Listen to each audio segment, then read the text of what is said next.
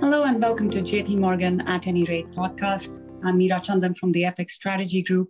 And today we are joined by two other members from the FX team, Arindam Sandilya from Singapore and Patrick Locke from New York. So clearly it has been a Eurocentric week for FX markets, and we will pass these issues shortly. But focus is now going to shift to the US next week, given the Fed meeting on the 27th.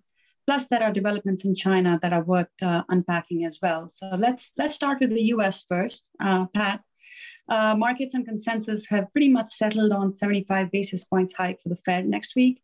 What are the main issues that FX investors should focus on at this meeting? Thanks, Meera. So from our side, we'll be focused on how the Fed balances kind of the mix of growth and inflation. Growth continues to slow in the US, which I think makes it something more of a balancing act, than it has been in recent meetings. That said, inflation is obviously still an issue here in the US, and US growth is not entirely rolled over, especially when you look at certain metrics like non-farm payrolls. So I think it's reasonable that the Fed maintains a pretty aggressive tone around inflation next week, especially given the fact that 75 basis points only brings you back to about neutral and not into restrictive territory, which is where the Fed has been guiding us the last couple of months. And I think in that case, the dollar can remain bid on a broad basis. Okay, and we have been advocating a bullish stance on the dollar, as you said. In your opinion, what sort of a Fed outcome would it take to rethink this view? Is there anything the Fed can do at all to change it? I think it's a relatively high bar for the Fed to drive kind of sustainable dollar weakness. I think it would take something closer to a pivot towards outright growth concerns, I guess in a way that kind of clearly alters the path of hikes and probably by extension, the terminal rate as well. But again, given that we won't even be in restrictive territory yet, that seems like I think a relatively low risk on our side. Also, I would add that a Fed that really kind of sounds the alarm over growth, I think risks engaging the dollar's anti-cyclical properties. We've shown that the dollar has been well correlated to US recession probabilities over the last 2 years, and stressing the downside to the US cyclical outlook, I think could actually result in dollar strength then rather than weakness.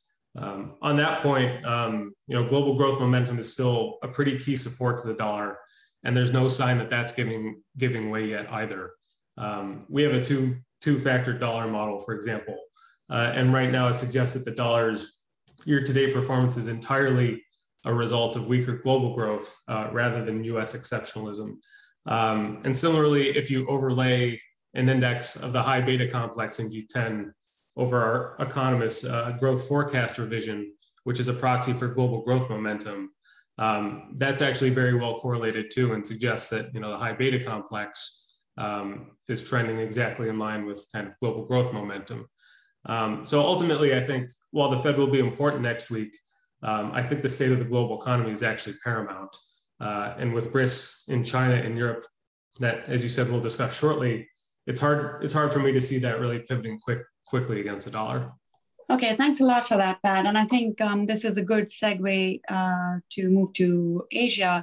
Arindam, on China, you have been bearish on CNY for a while now, but it does seem from a top-down level that certain things might be improving. For example, the credit impulse has improved. Recent data seems to be beating expectations.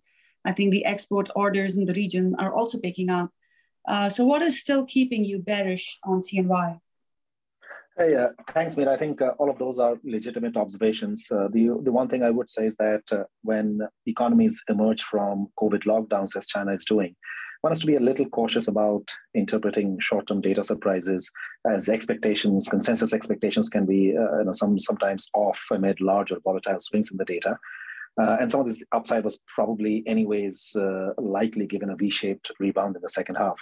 And it's also true that the June credit data had a slightly more positive tone to it than in previous months. But China has a fundamental problem, and it's not on the credit supply side, it's on the demand side. And that's related to the confidence hit that businesses and consumers have taken from these COVID lockdowns, as well as the ongoing stresses in the property market, which is why, for example, in the credit report, we see above average bank demand for short-term bills in lieu of the more real economy impactful lending to households and corporates on a medium to long-term basis. Now, for CNY, this cloudy domestic growth outlook simply adds to what we had always thought is going to be a challenging second half of the year, where the external backdrop, in particular China's current account support, which has been such a stellar source of strength for the CNY over the last 2 years, being pressured by rising recession risks and hence final demand out of the G2. On the financial side of the balance of payments, that part has continued to remain challenged by outbound flows from foreign investors from China's bond market. So June saw the fifth straight month of foreign investor bond selling, bringing YTD bond flows well north of $60 billion.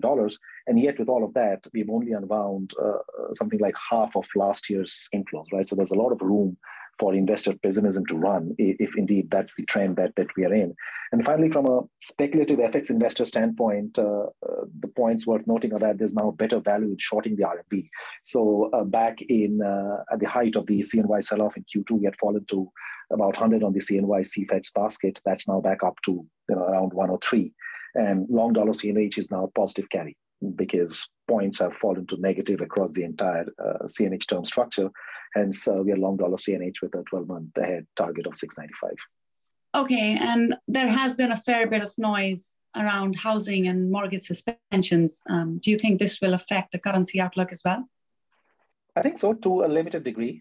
First, weak property sector FAI directly offsets the ongoing increase in infrastructure FAI, such that overall investment growth in China continues to have a downbeat tone. And this serves to, if not eliminate, at least certainly trim the upside growth risk that some investors had thought China might have in the second half because of its V-shaped rebound from these COVID lockdowns. Second, and more importantly, I think the lack of clarity around a decisive policy circuit breaker for this property sector turmoil feeds this sense that real estate weakness is something of a desirable outcome to policymakers, at least to some degree. The PBOC, for instance, has kept liquidity ample in the interbank market, but it has not cut the policy rate. And nor do economists expect it to cut the policy rate for the rest of the year. Now, uncertainty around the policy reaction function in turn breeds tail risk fears around this sector. And it's a systemically important sector in which so much of household wealth is tied to. Right? So this hurts confidence negatively, which in our view is more important for shaping investor expectations on a multi-month basis than 1 or 2 weeks or months of near-term data beats. So this manifests directly in equity outflows. So for example, the Northbound Stock Connect has seen $4 billion of outflows over the past 2 weeks. The negative US-China rate differential, I think, will continue to keep foreign investors pulling money out of China.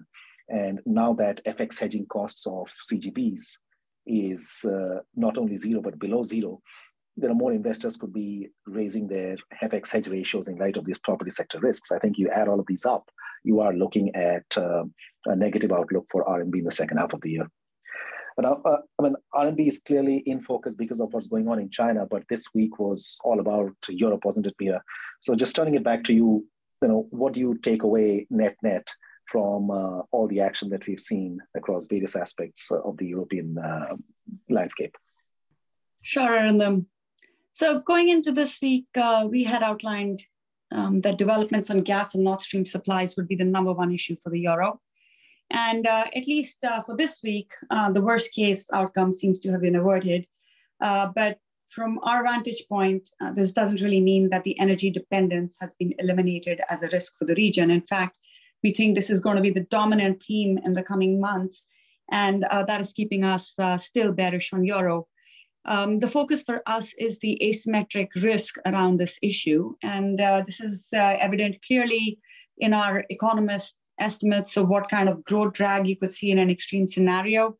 If gas supplies are shut off completely, I think in an extreme scenario, growth could fall by 4 to 5 percentage points in the following year for the region as a whole. That's a pretty outsized move. And we got a taste of that today in the flash PMIs, which basically dropped to sub-50 contractionary levels, just given the headlines and the doubling in gas prices that we've seen in the past month. So still think that euro dollar can test 95 in the coming months as it prices in greater odds of a stress scenario. In a very extreme stress scenario in which gas supplies are curtailed completely, that's not our base case, of course, but that in that situation, we still think euro dollar could get to 90 or sub-90 levels. So as far as ECB is concerned, that was the other key event. It's not a game changer against this backdrop of gas. The 50 basis point rate hike will not really change the narrative when other central banks have already hiked hundreds of basis points. The anti-fragmentation tool was a more important metric to look at from our point of view for the euro. It was a strong delivery in the introduction, but the details, if you dig deeper to see when actual purchases could be triggered, are actually quite messy. On top of all of this, what we've seen is that Italian politics also has gone the wrong way with Draghi resigning as PM, and that's adding to the list of sources of downside risk. I think the primary channel around the Italy situation is through growth and sentiment. The issue is more idiosyncratic and specific to Italy rather than a systemic issue for the euro as a whole. So it's probably going to be more relevant for Italian bond investors than it is going to be for the currency, but it certainly doesn't help the narrative and is net a negative for the currency. So all in all, you add the effects of all of these individual factors, and that is still, I think, bearish for euro dollar. So we heard from Pat earlier about the US and the Fed perspective of the dollar, but having looked at these developments in Europe over the past week, where does that leave you with your outlook on the dollar from a more bottom-up perspective? Yeah, absolutely. I think the overall view is still bullish on the dollar. The data in the US is weakening, as Pat pointed out, but the Fed is unlikely to pivot at this point, and they'll continue to prioritize inflation. As you've seen with the discussion around Europe and the comments that you made on China, and then there are still an underlying fragility outside of the US that really makes the longevity of any sort of short-term cyclical improvements quite suspect, and it makes it quite low conviction.